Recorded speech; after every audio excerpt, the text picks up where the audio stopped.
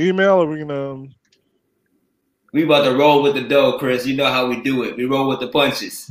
All right, I'm with you, man. We just get up and roll, just like we rolling right now, because we are live.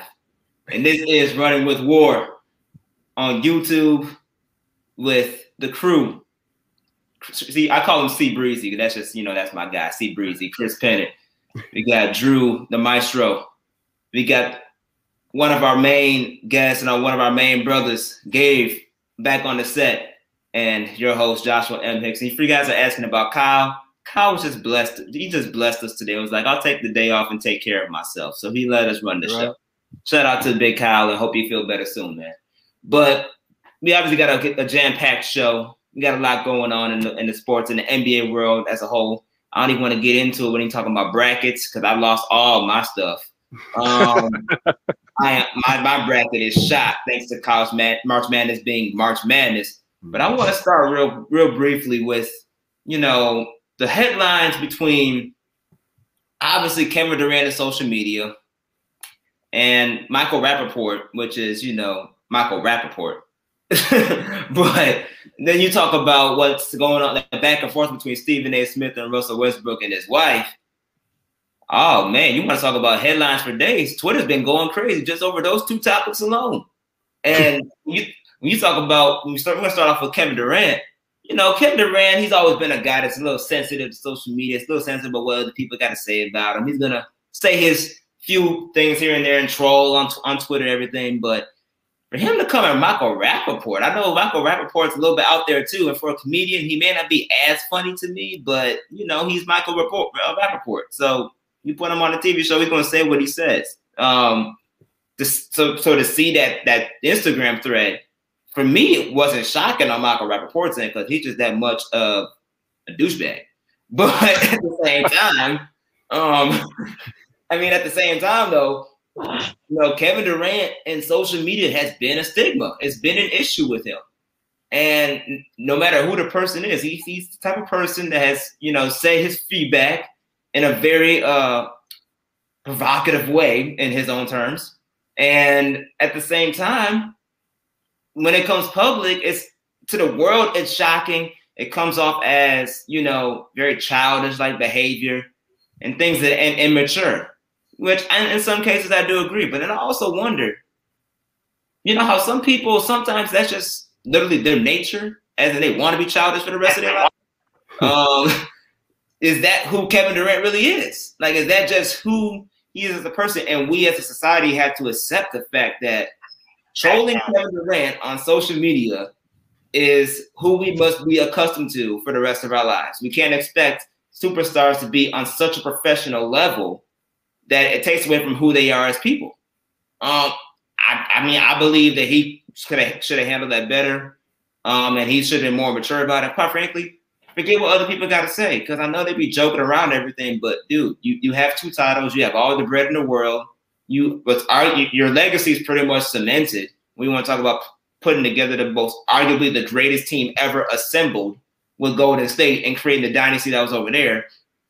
And you leading that dynasty, you're going to get your jersey retired with the Oklahoma City Thunder. You're probably going to get it retired with the Golden State Warriors.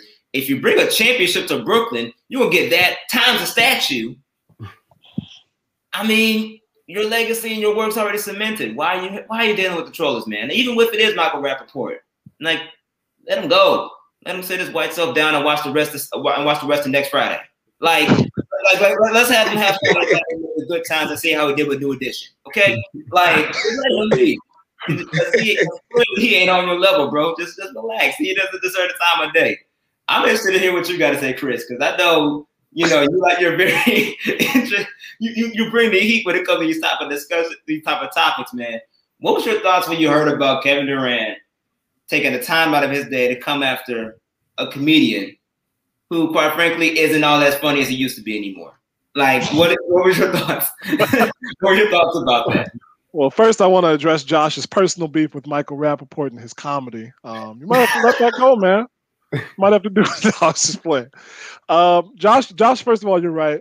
Michael Rappaport is like the diet Bill Burr at this point, because Bill Burr, for all the heat he gets, is funny. Michael Rappaport knows basketball, but he's not as funny, I don't know if any of y'all watch The War at Home, but that show's claim to fame is pretty much putting an unknown Rami Malek on national TV for a couple of years. The issue at hand is Kevin Durant, and I think you hit the nail on the head, Josh. This is what we got to expect from KD. Some guys are their nature. At a certain point, you I think mentally you stop maturing, except with great effort. I don't know if any of you guys watched the show Brockmire, but there was a point where he was in Alcoholics Anonymous, and his sponsor asked him when in his life he started becoming, like, really started drinking, and he said 14. And he's like, yeah, that's for alcoholics. When they start drinking, they stop maturing at that age.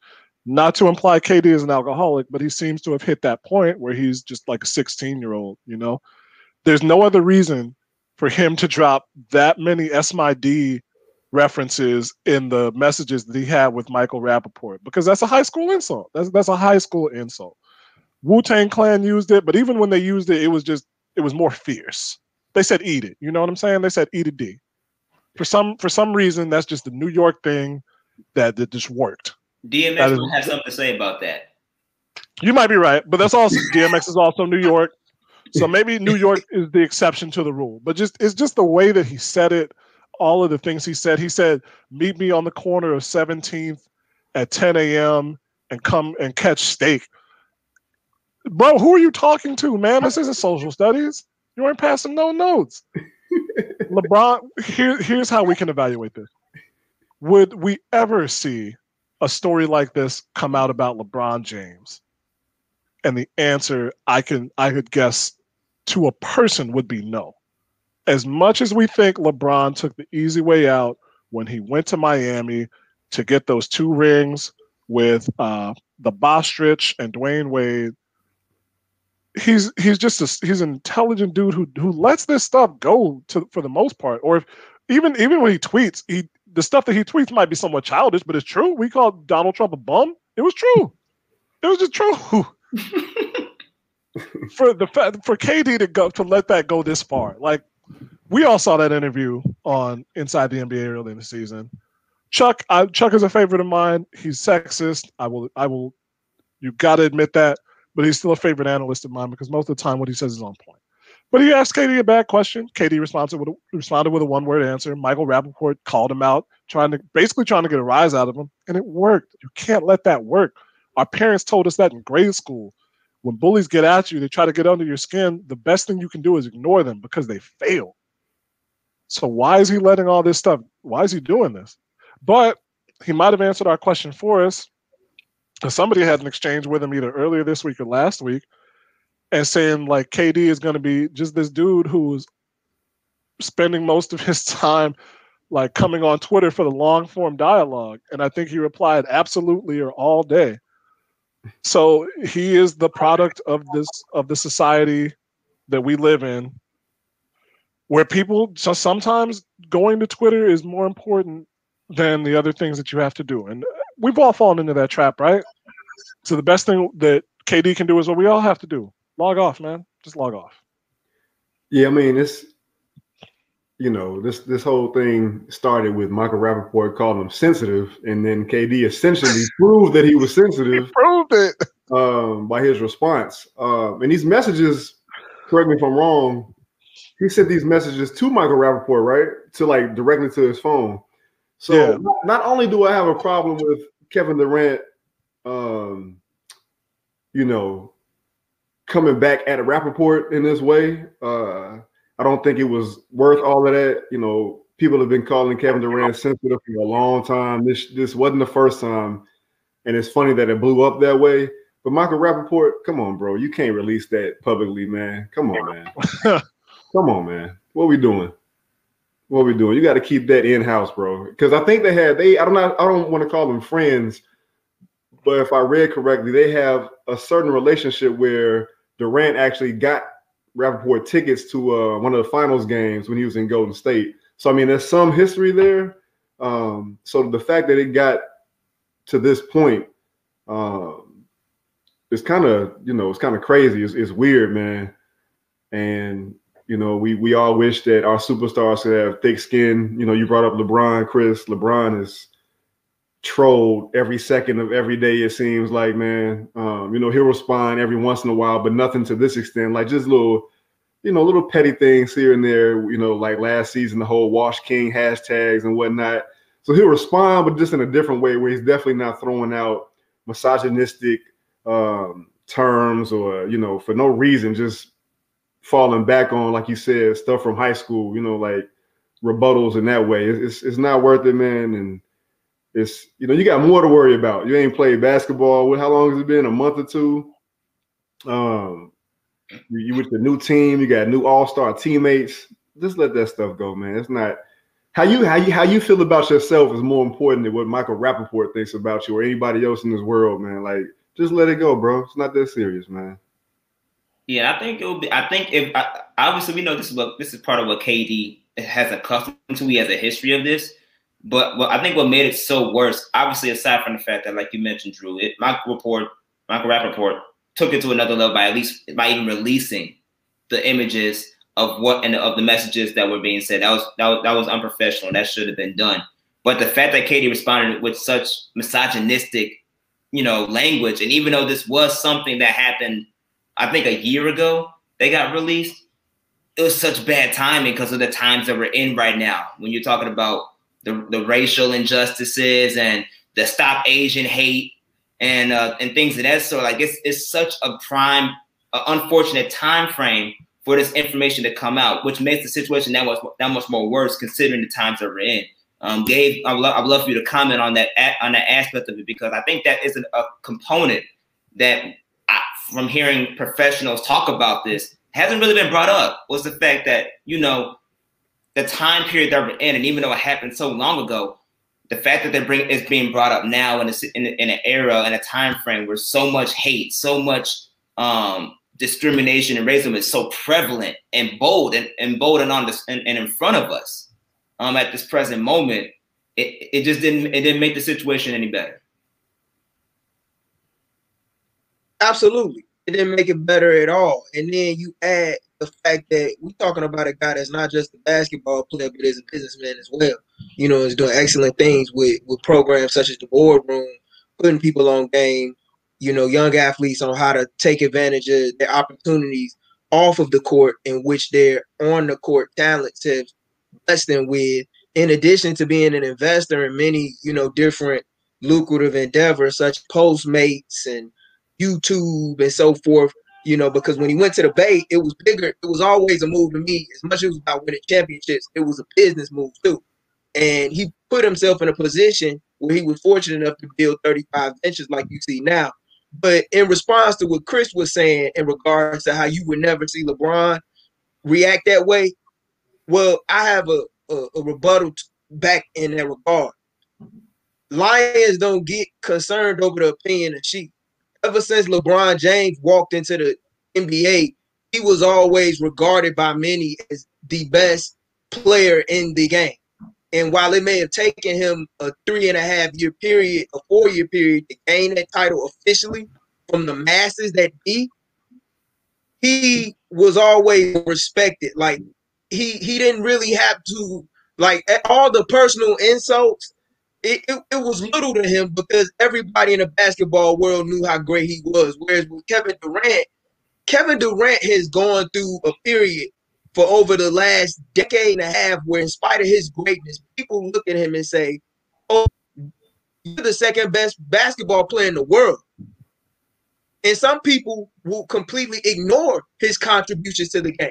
And I'm not saying that excuses his immaturity. However, I do feel like that's why you see a lot of this FU mentality when it comes to how he reacts to fans on social media, how he engages with celebrities across multiple platforms. And this is dated back as far back, I would say, as the 2012 NBA Finals, when he's doing a cover story with SI saying, I'm tired of being second. And I think this is where all of this stems from. It's like he's had so much energy and hate thrown his way, he's gotten to a point where he's like, I don't even give a you think. I'm gonna say how I feel, and you can either take it or leave. Now, is it the right thing to say in this day or time at any time? No, it was very immature on his part. However, I do believe that him being one of the all-time greatest scorers in the history of the game, yet not being respected on the level of LeBron and always being seen as the little brother, I do believe that pisses him off. Great. I wanna Gabe, you made some good points, some interesting points for sure.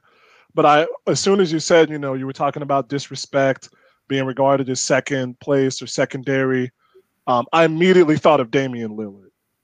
And in another, just to compare again, when we see and we hear Dame talking about how he wasn't highly recruited out of high school, how he didn't really get noticed until his last couple of years at Weber State. He was a top 10 lottery pick, sure, but he has never felt like he has gotten the notoriety that other players have gotten until recently because of whom he is, because of his background in basketball, because of playing in Portland. But I do not believe, correct me if I'm wrong, that we've seen the same level of childish response from Dame to people who question his stature as a basketball player. And again, he hasn't won a ring. This is the thing. Well, I know KD has always been compared to LeBron, and he's been second to LeBron.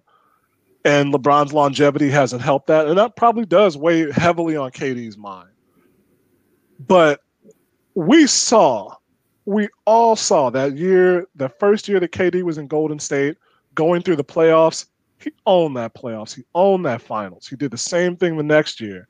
And as much as I call him soft, I do not question his toughness again after he tried to come back from that injury in a game where the Warriors desperately needed him versus the Raptors.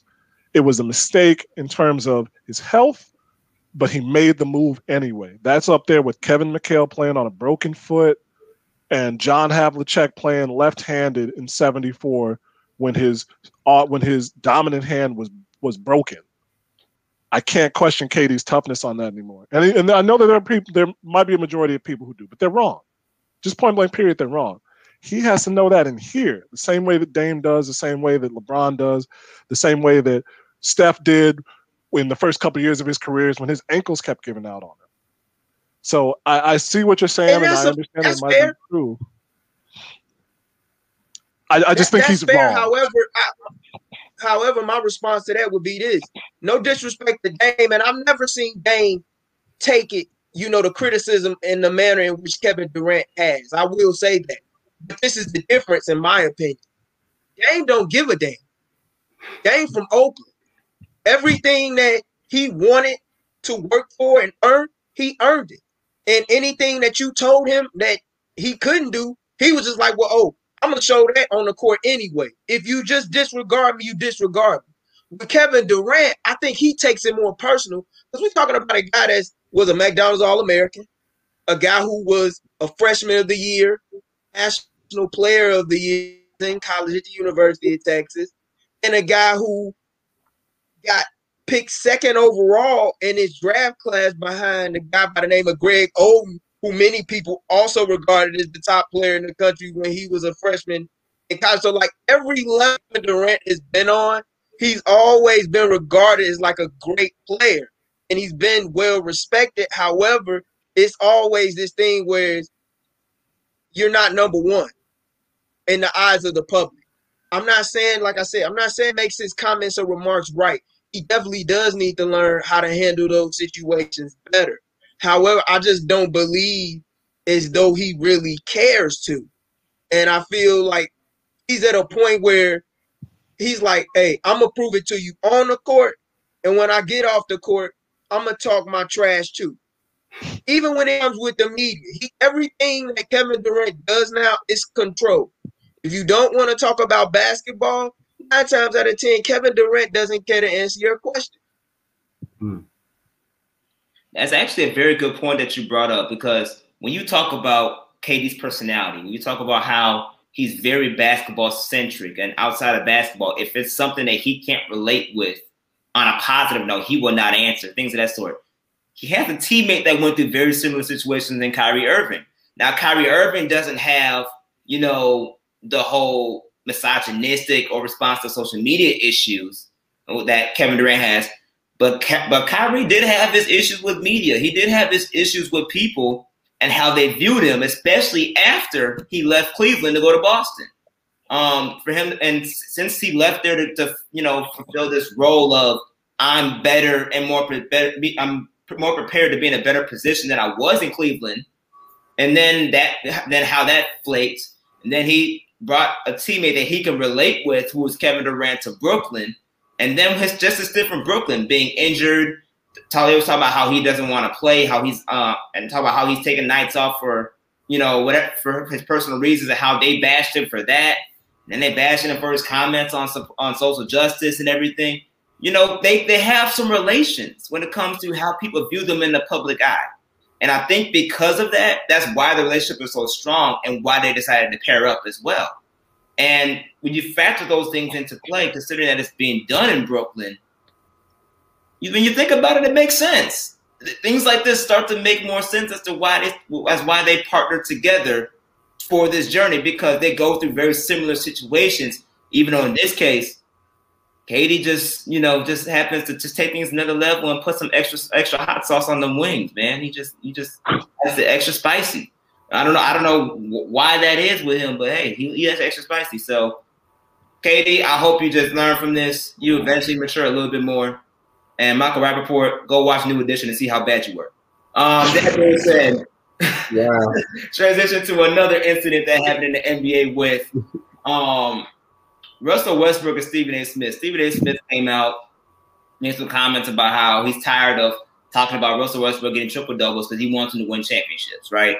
And Russell Westbrook came out with the narrative of, well, I'm already a champion because I made it to the league. I'm making all this money. I'm a superstar in the league, and I'm happy. I'm happy where I'm at. I'm happy with what I'm accomplished, what I'm still accomplishing to this day, and my family's taken care of. So because of that, I don't care what you say. It is what it is. Wife came out and said some comments as well. And I believe the wife said something actually prior to Russell Westbrook. I might be wrong on that. But nevertheless, the family as the couple, you know, commented and backed each other up on that. And Stephen A was just saying, like, it's nothing personal. It's just that, you know, I'm talking basketball and what I like to see from you. That's what he gets paid to do, to analyze and give his critiques. And that's what he was doing. And since we're talking about KD and the sensitivity component, that's a knock that Russell Westbrook has had as well. When you talk about being sensitive to how people view him in the public eye. And my biggest thing when you compare these two, especially when you talk about Russell Westbrook's situation, I feel like we live in a society now where there's too many people saying you either on my side or the other side. Instead of saying, you know what, these two parties have points that are very valid and make sense. Why can't there be two right answers, right? Because it depends on, to me, it depends on perception. Russell Westbrook is viewing this thing as, I've been in the league almost 10 plus years now. I've had plenty of opportunities to play with the best of the best, but I stayed loyal to my people, the people that drafted me when everyone else left, because James Harden left, Victor Oladipo ended up leaving, Paul George then left, Carmelo Anthony then left, Kevin Durant left. At the end of the day, he was the lone person that stayed loyal to the team, to the franchise, gave it his all, and although he made his money, he's made his legacy. He's made his mark in the NBA. He will go down as arguably one of the most gifted players in the league that has stats like crazy that will never be broken. So you talk about a legacy that's being cemented. I think there's other ways aside from championships to cement your legacy in the NBA, and that's one of them. Now you can critique about how he didn't push hard enough to get other top-tier talent to play with. You didn't push hard enough to get even better coaching to go with the talent that he was playing with. You can talk about how he didn't put enough pressure on the front office to get what he really wants if he was all about winning. Yeah, sure. You can make those arguments. We want to talk about, at the end of the day, what his career is going to be. He's going to have Hall of Fame numbers. He's going to get Hall of Fame ballots, and he will most likely be a Hall of Fame. That's what it is at the end of the day for him. His legacy is cemented. Why is it that he can't be right But then Stephen A can come out to the point and say, yo, I'm from the old school. If you was top tier superstar talent, I expect you to win championships. And that's a fair critique to have.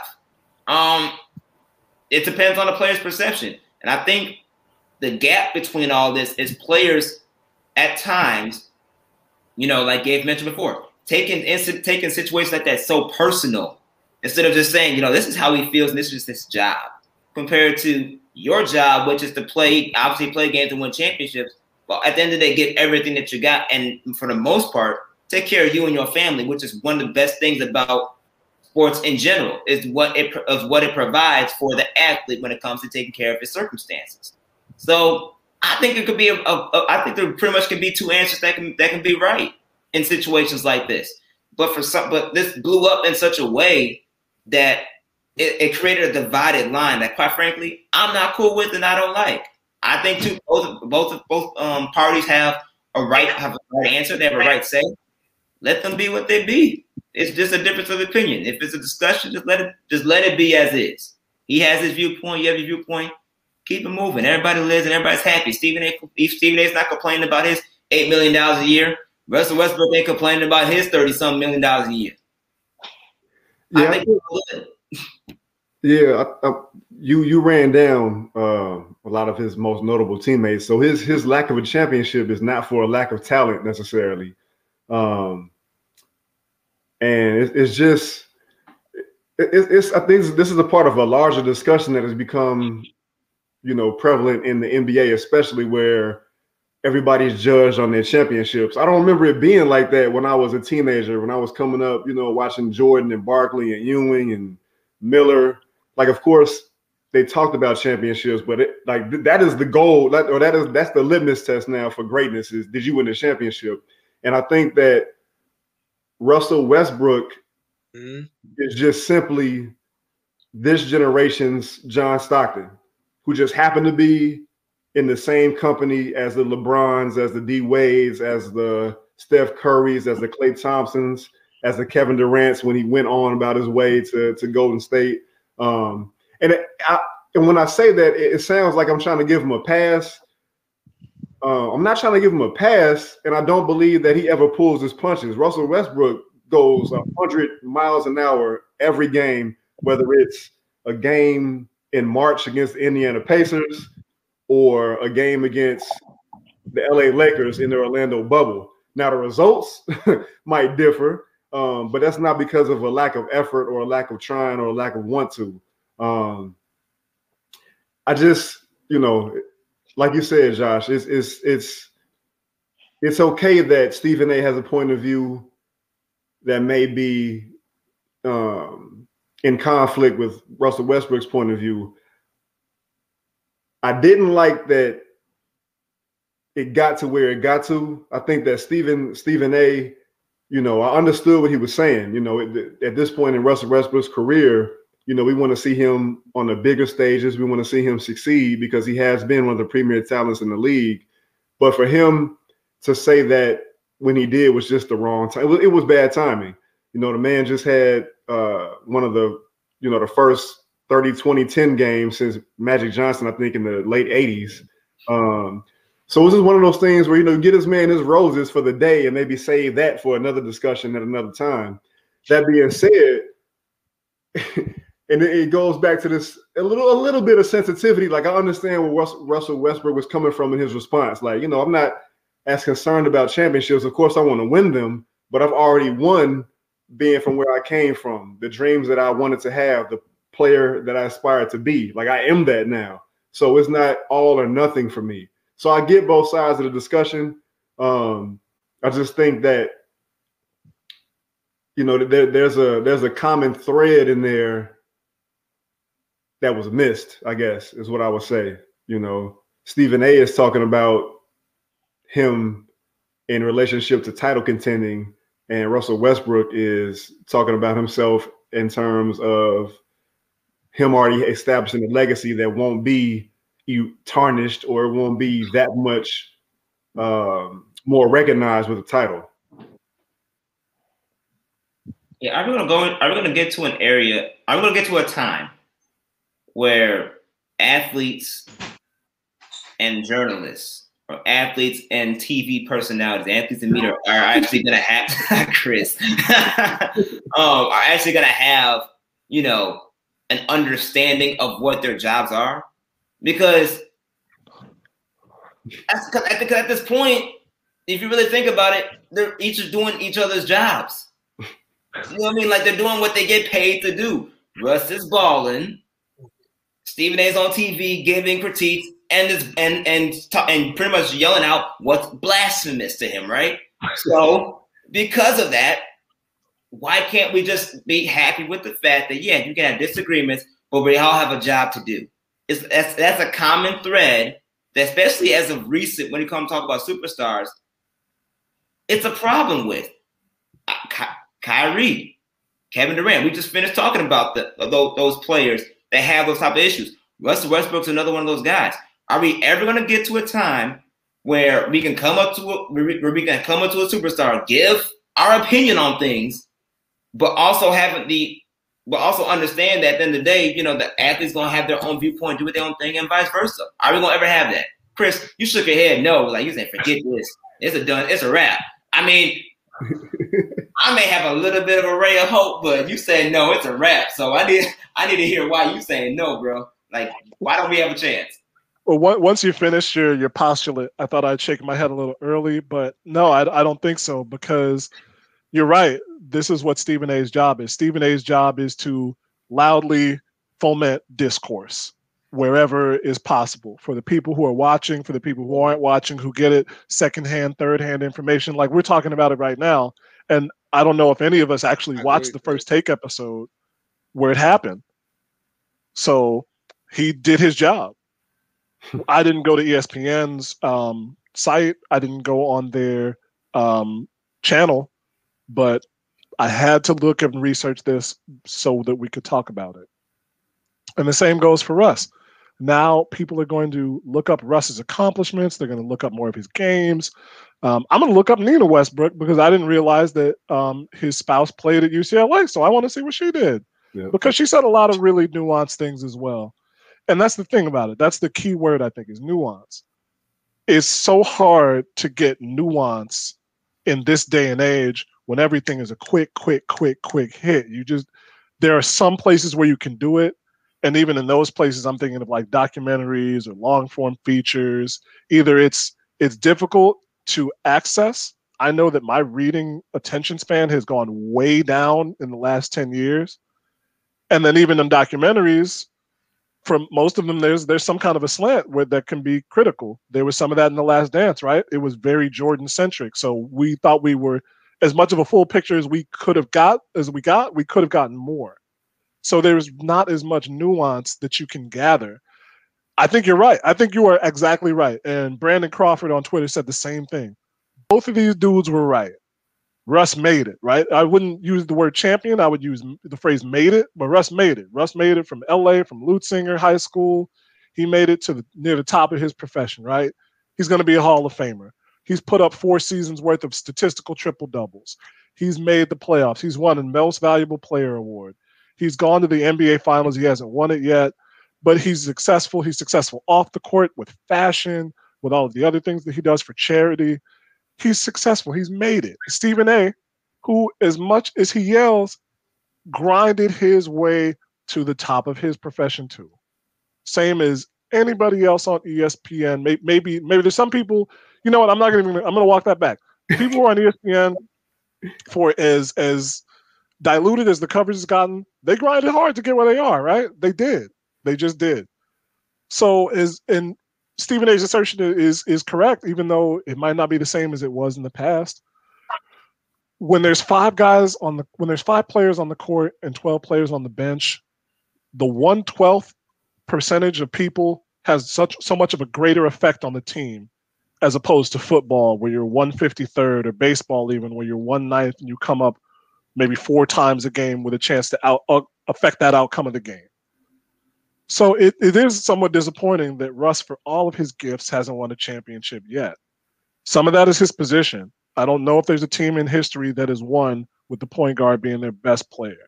Bull should have, but we won't talk about that.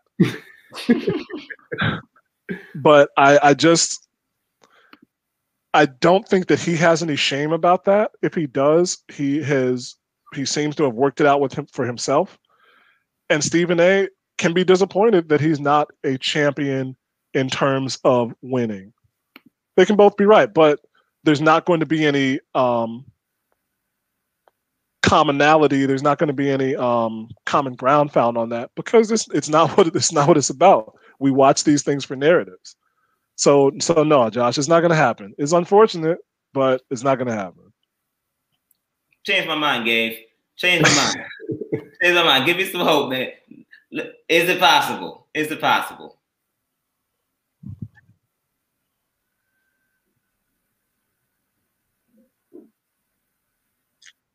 I don't think it's gonna happen either because I don't think it's possible at all. And the reason why I say that is because there was a time, and I understand everybody has a right and a right to have a thought of their own and a mind of where reporters, athletes had mutual respect for one another in their professions.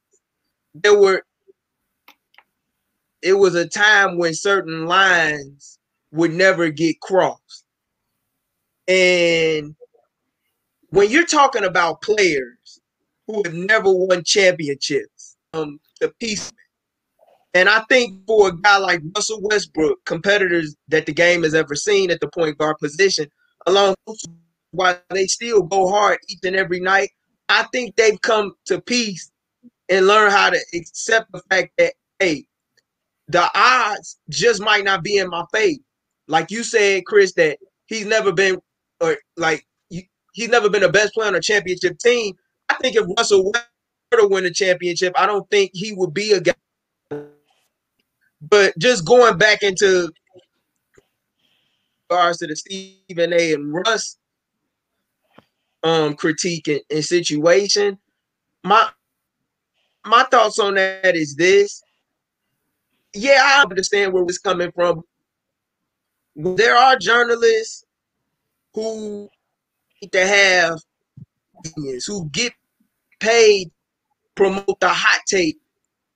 Certain times where just talking with athletes record and sometimes on where you can just tell like they get tired of that. And when they feel like they get attacked, they're gonna attack back. And I think the fact just the privilege of covering a guy that went ringless himself and is still ringless, and that's why he teamed up with Durant Brooklyn and James Harden. You know, like anytime you bring up what a player does not have, 9 times out of 10, they don't know how to live with that. It's a reason why you see most athletes who don't win rings typically just recluse and fade to black as their career rankings. Like Charles Barkley is probably the only guy that I've in the history of professional sports, and maybe Dan Marino, I would say, is second. To go ringless and still be able to come outside and say, you know what, I'm in peace with that. It's a lot of guys that aren't. And I'm like, and like Jay, it was a time when in the 90s where you talked about championships, but you didn't talk about so much to the point where you were diminishing Ewing's legacy, or you were diminishing Karl Malone's legacy, or Reggie Miller's legacy.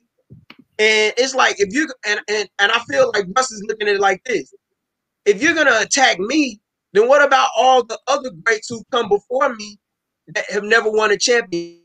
Like we just lost Elgin Baylor. All time, you know, I mean it's a conversation that's interesting to have, but rings culture and narratives, I understand that it's what makes and shapes the game that we love, but sometimes it can create a big, massive divide. And you oftentimes find yourself wondering if you're a purist or novelist of the game, like, do they even respect me? Or do they're watching on a night-to-night basis? And what to the art itself?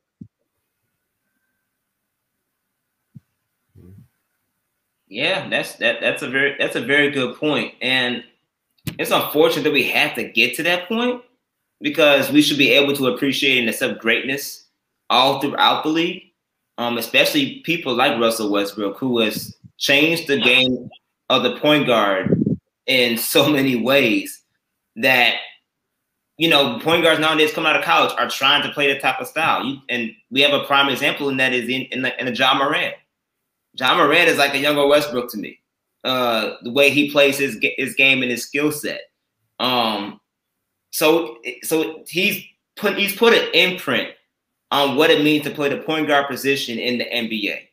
And you can't doubt what he's been able to accomplish. Like Chris mentioned, you're talking about four triple-double seasons that you averaged. And it's not like a regular average. You didn't do just 10, 10, and 10. Dude was averaging like 25, 30, like 25, 30, 10 plus each. So it's like you can't since Oscar. Yeah, you can't knock that. And Drew mentioned it earlier. You know, it was bad timing. Everything's been bad timing with these topics we discussed. It's all seems like everything's just bad timing. But it was a bad timing for him to say that. I would have, you know, he could have handled that differently. But at the end of the day, they did their jobs. They did their professional jobs. And hopefully, you know, situations like this wouldn't bother up anymore. But, you know, you guys still with my hope of having strong relationships with superstars. They can understand me doing my job. So I'll prepare for the divide. As we continue real briefly, dare I say, there's been some interesting college changes as of late. We're going to transition to college a little bit. You know, the breaking news that happened this morning was Coach Roy Williams retiring. Shaka Smart left Texas to go to Marquette, and now Chris Beard left Texas Tech, who he revived now to go to Texas. You talking about changing in coaching perspective, my mind is blown. And not to mention as well, DePaul just seems like they just hired their coach. And I forget, he's the assistant coach from Oregon. Tony Stubblefield. Stubblefield, yep. We just hired him. I got to say we, because, you know, I'm a DePaul guy now. So we Blue Demons have hired someone to run our basketball program. So therefore, Tony Stubblefield, you know, he's our new basketball coach. And I want to start with Roy Williams because, you know, that's just a legend in the game. He's pretty much the best coach since Dean Smith at North Carolina. He really revived the program into the way that it was during the glory days of Dean Smith, bringing home national championships and staying afloat with the recruits. And he went out with a bang as far as, you know, his competition with Duke, because they just beat Duke twice this year.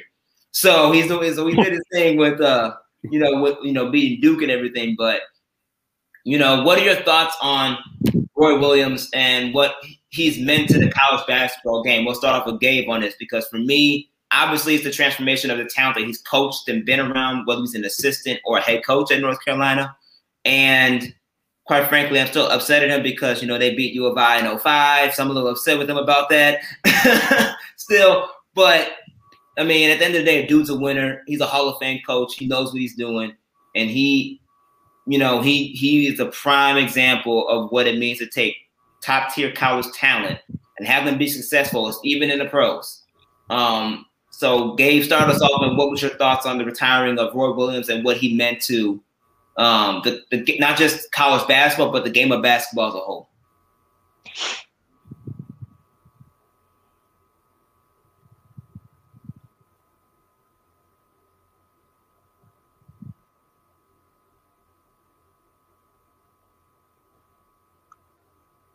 There we go. Did we lose him? He's trying to come back.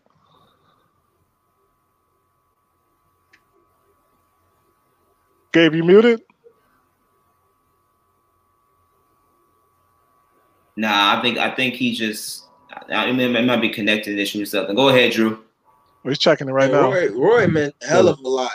You know, I think he's the only head coach in college basketball history to take 2 programs to at least 4 Final Fours. You know, like everybody always associates Roy because that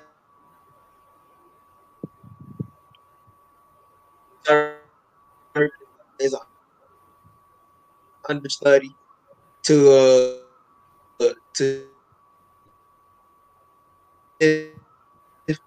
but when he went to Kansas,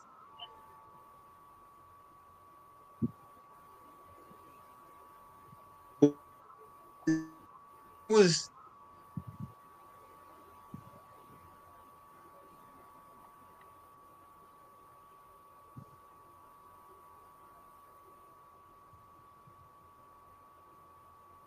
Yeah, man, he was making a good point too. Just losing it on the Wi-Fi. Yeah. Go ahead, Drew. Kind of going off what I think Dave was saying, man. He just his impression on college basketball is, you cannot be overstated, man. I believe he's the first coach to get 400 victories at 2 different schools, 3 championships with the Tar Heels. He seemed like a player's coach, man. Like the type of guy that's gonna get the most out of you. He wasn't. I know he's kind of known for not cursing. I think that was the big thing, which I find very remarkable as a coach. Coaching young men, man, who can sometimes get under your skin with maybe a lack of discipline, probably on and off the course. So I always admired that about him. Just the way it seemed, his rapport with his kids, with his players. What was it? 33 seasons, 33 years as a head coach. It's a long time, man. That's a long time. And if we want to start getting into, like you guys, I think Gabe was also starting to say the amount of guys that he's coached that have gone on to play in the NBA. I think it's 21 players drafted in the first round of the NBA draft. That's the third most of any coach during that time frame that he's been in. Calipari and Krzyzewski are 1 and 2 on that list. It'd be interesting debate to go at who's had the better pros. Because it feels like Duke has the name guys in college, but they don't always go on to have the best of NBA careers. So now I'm looking to see what's going to happen with who they might get to replace them. I know a lot of talk has been about keeping the hire in-house, but I know Stephen A. also threw out LaVelle Moulton's name in North Carolina Central, HBCU. So it'd be interesting to see what direction they go. If they kind of go out of left field a little bit. In terms of a guy that doesn't have as firm a connection to Carolina, but we'll see. I think we got Gabe coming back in real quick. Let's see if we can get Gabe back on.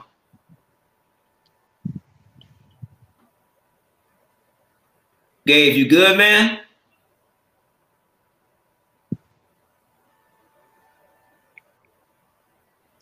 Come on, connection, don't fail us. Don't do them like that. I know, man. Yeah, I'm back up.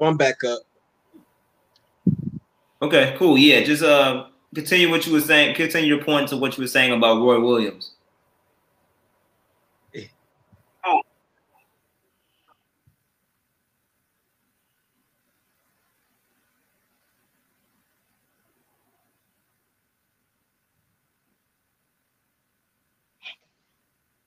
Can y'all hear me? Yeah, we got you. Yeah.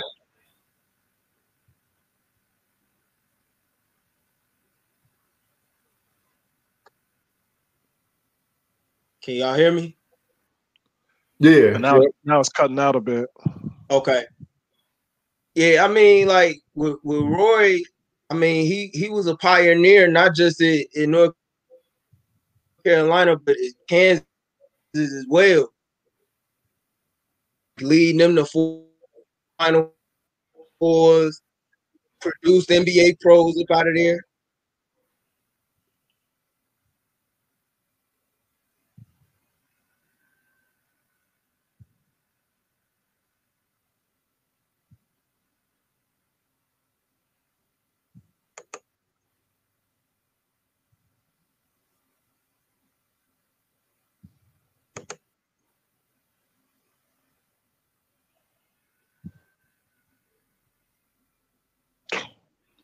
Did we lose him again? Might be. Damn.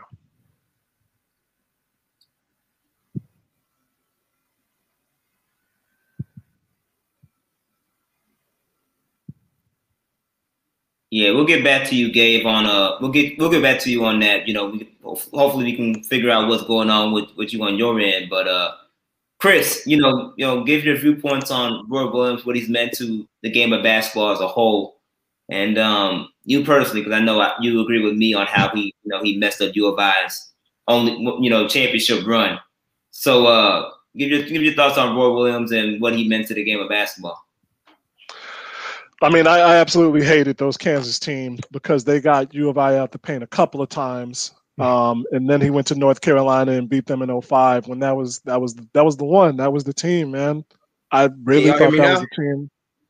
Yeah, we got you, man.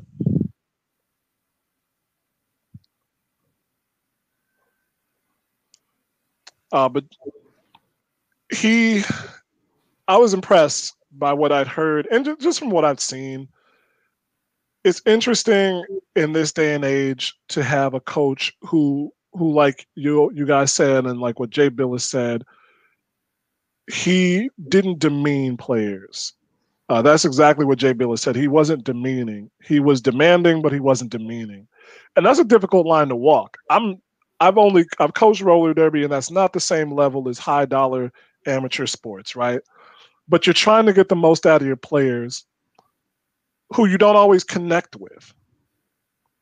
And so it's hard to walk that line of how do I get the absolute most out of this person who might not be my best player, but let them know exactly what they bring to the table and how what we need them to do, and also that they're a part of this team without really getting up in somebody's face. We saw Bobby Knight win championships at Indiana, but ultimately he was brought down by the strength of his own personality. And then with other coaches, we just see them going outside the guidelines of what the rule set is. No matter how corrupt the NCAA is, we see them going outside of the accepted guidelines. I'm talking about your Rick Pitino, Art Briles and Baylor football, and even recently with the news from the women's tournament, the comments from Kim Mulkey and Gino Auriemma about testing for COVID-19.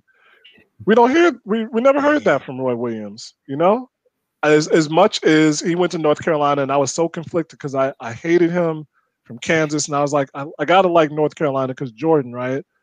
But then I got to deal with these North Carolina teams and Tyler Hansbrough and all these other cats.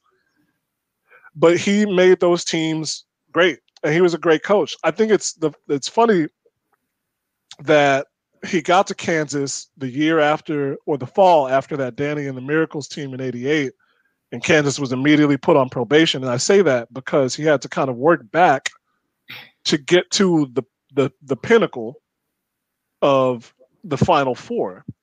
And I say that's ironic or coincidental because it's quoted that right after Dean Smith won with North Carolina in '82, Roy Williams went to Coach Smith and said, now they can finally get off your back about not winning one.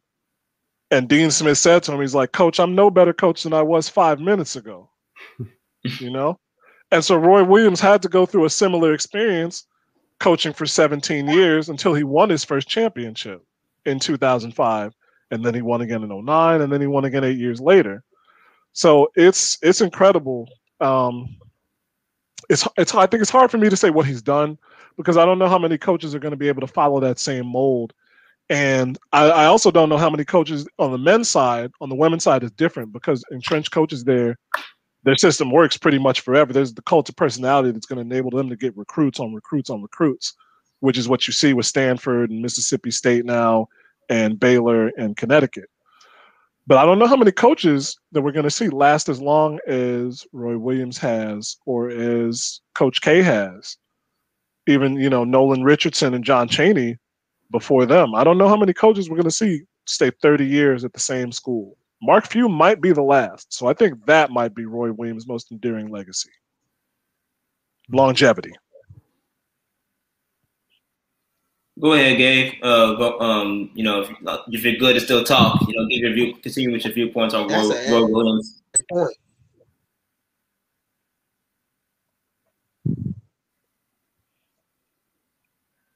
You said what, man? That's a great point when you talk about longevity in the game. I said that's a great point when you talk about longevity in the game. With Roy Williams being able to stay at a school for over 3+ decades. I mean, you don't see that too often now, especially in an era where it's all about the dollars, who the hire for your services as a coach and what you bring to the table. And yeah, Mark Few is probably like one of the last ones, but about Roy, I mean, what made Roy special was just the talent that he was able to lead, you know, from some being relatively unknown to the NBA. In addition to the if I'm not mistaken, if you count his years as assistant, Roy Williams is 70 years old. He's been in basketball for over 50 years. So he's dedicated a great portion of his life to the game, and he lost a valuable Hall of Famer here today, another one, you know, that went there to follow what his idol and Dean Smith was able to do and did very well.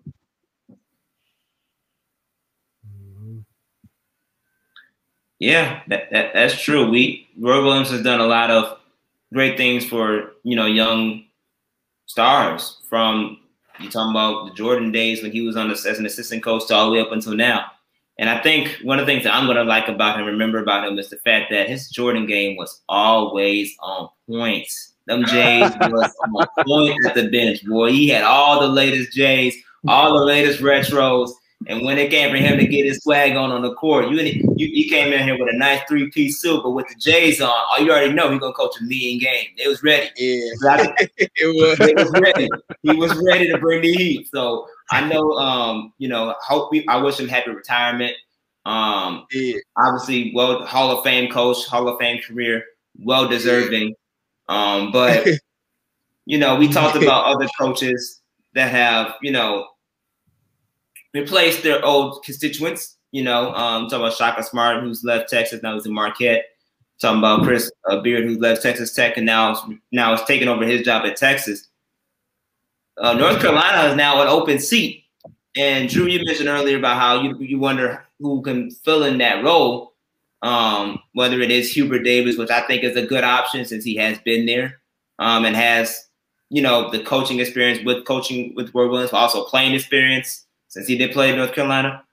But Lavelle Mosley from North Carolina Central sounds like a very good option to me. I'm really feeling that, especially considering what he's done with the HBCU program down there. That, you know, Stephen A. Smith and Chris Paul highlighted through the Undefeated at ESPN. He's an incredible guy, and he's a guy that's reportedly has a lot of North Carolina connections. He can recruit. I think it's at least an option that they should really consider. And at the end of the day, they need to put a brother in the seat. You know me, I'm all for my black coaches. So we got to put a brother in the seat to carry on that mantle. But the names that have popped up for sure, Hubert Davis, potentially maybe looking at a Jerry Stackhouse who used to be there. I actually think that whoever is the coach or ends up being the head coach at North Carolina, they look at maybe bringing Vince Carter back in some type of assistant coach or strength and conditioning type of role. Bring them back to the college ranks and get these young guys bounced back up in the air so that way they can participate in these college dunk contests and everything. I think that'll be pretty interesting. But I like the idea of Lavelle Mosley coming to be the head coach of that, or even Hubert Davis. As of right now, those are the two names that I know that are being reported as, you know, top tier targets that the school may consider. What I want to know what you guys think about that, especially you, Gabriel. I want to see your viewpoint as far as who do you think would be a good ideal candidate to take over the mantle that Roy Williams just pretty much picked up from the bottom up again, considering how North Carolina dropped off after Dean Smith before he came back. and raised the bar back to North Carolina basketball what it truly is. Who would be a good ideal candidate to try to maintain that North Carolina basketball legacy of a winning culture? From a storyline standpoint, Jerry Stackhouse to his alma mater, the coach of Chapel Hill, would be pretty cool. But I really believe that Hubert Davis is the guy.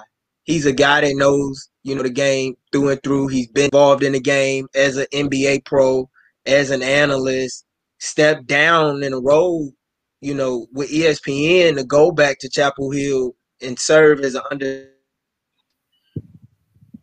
I know very surprised Veil with just hearing some of the remarks that I've heard about LaVelle. Like, he's very loyal and he's as real as they get.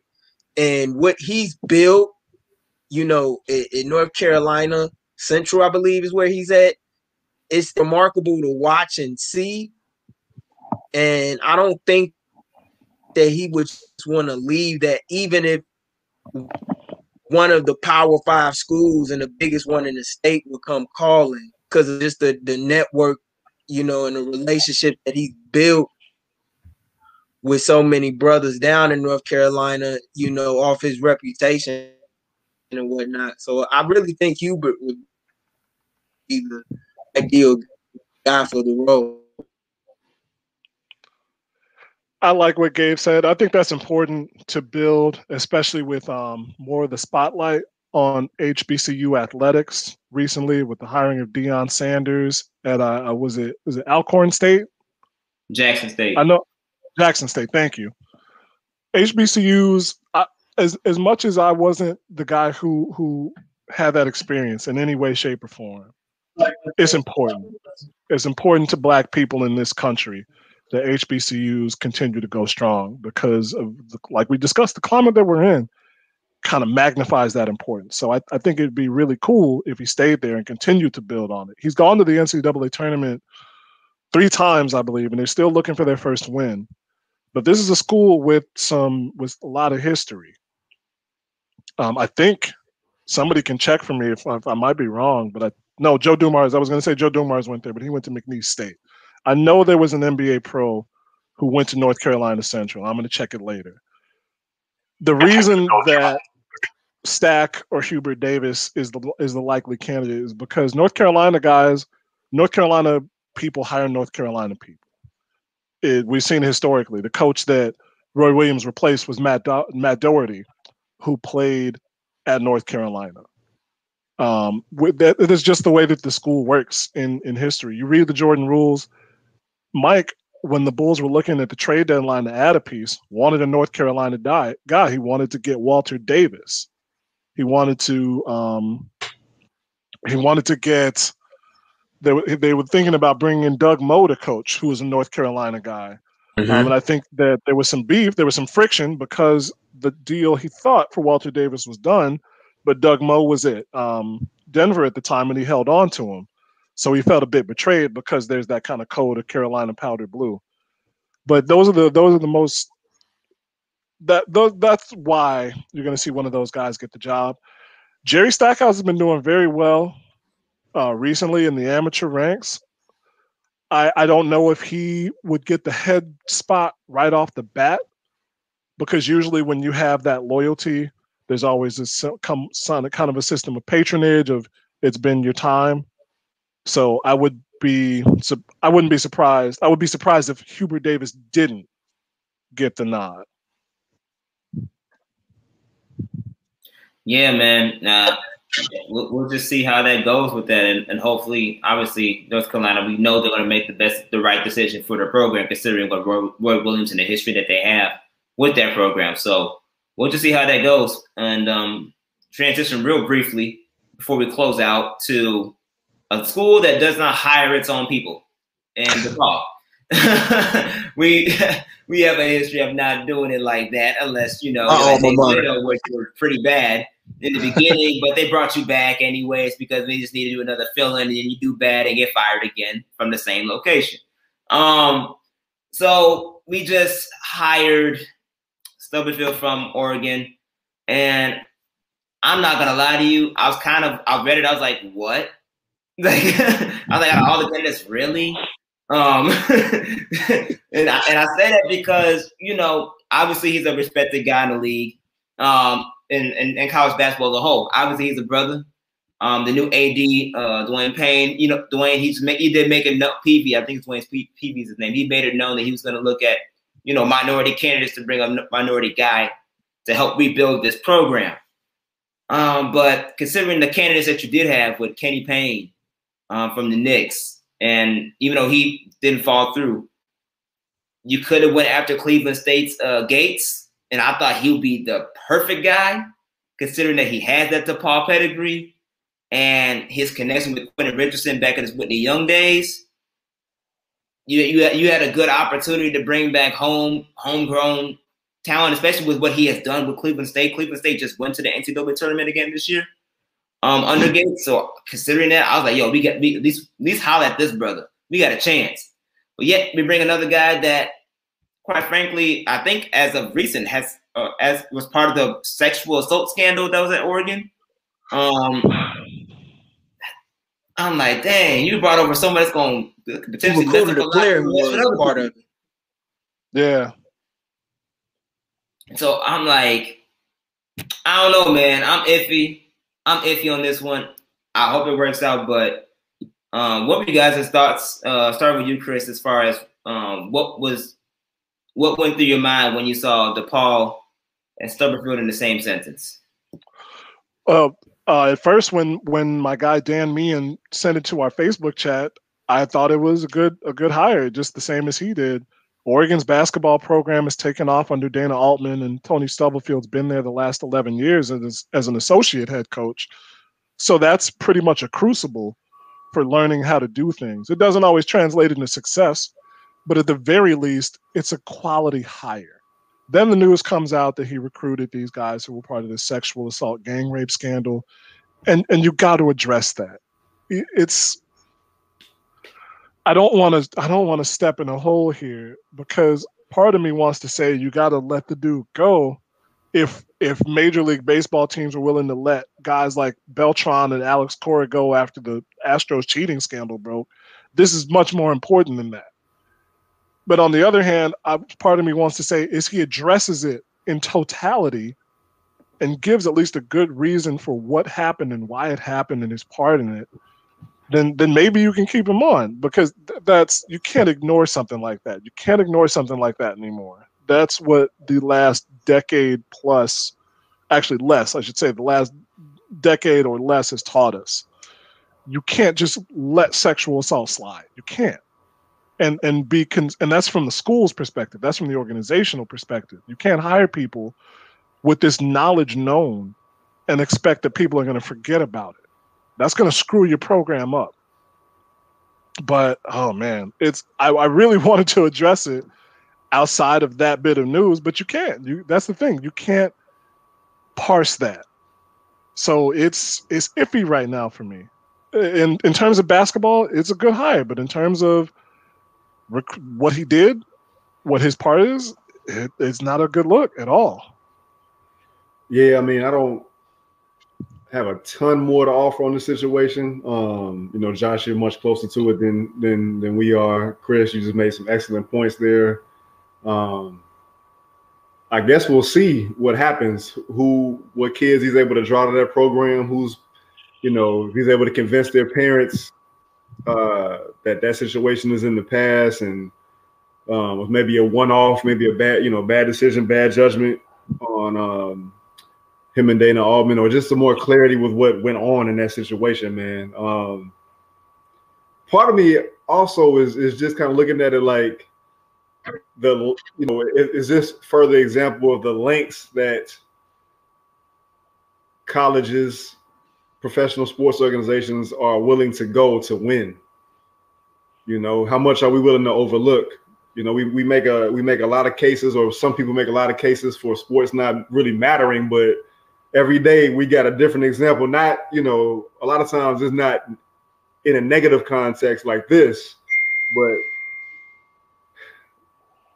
it's clear that a lot of times people are willing to look the other way if it's going to mean more wins, deeper runs in the tournament, better shot at winning more money. Exactly. Yes. Yep. You're absolutely right. We know that's King Chris for sure. But I mean, we'll see. I guess time will tell, man. I wonder what the reaction is going to be tomorrow. Now that everybody's kind of had some time to digest it tonight, and what that coverage is going to be like. Because I'm sure he's going to answer those questions. Because I think Chris, you sent over that piece, man. That like right after the hiring was made, right after the news broke. So this is running parallel right now, or it's running into each other, I should say. So we'll see.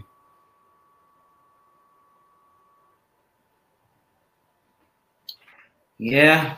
Just as I say, Paul,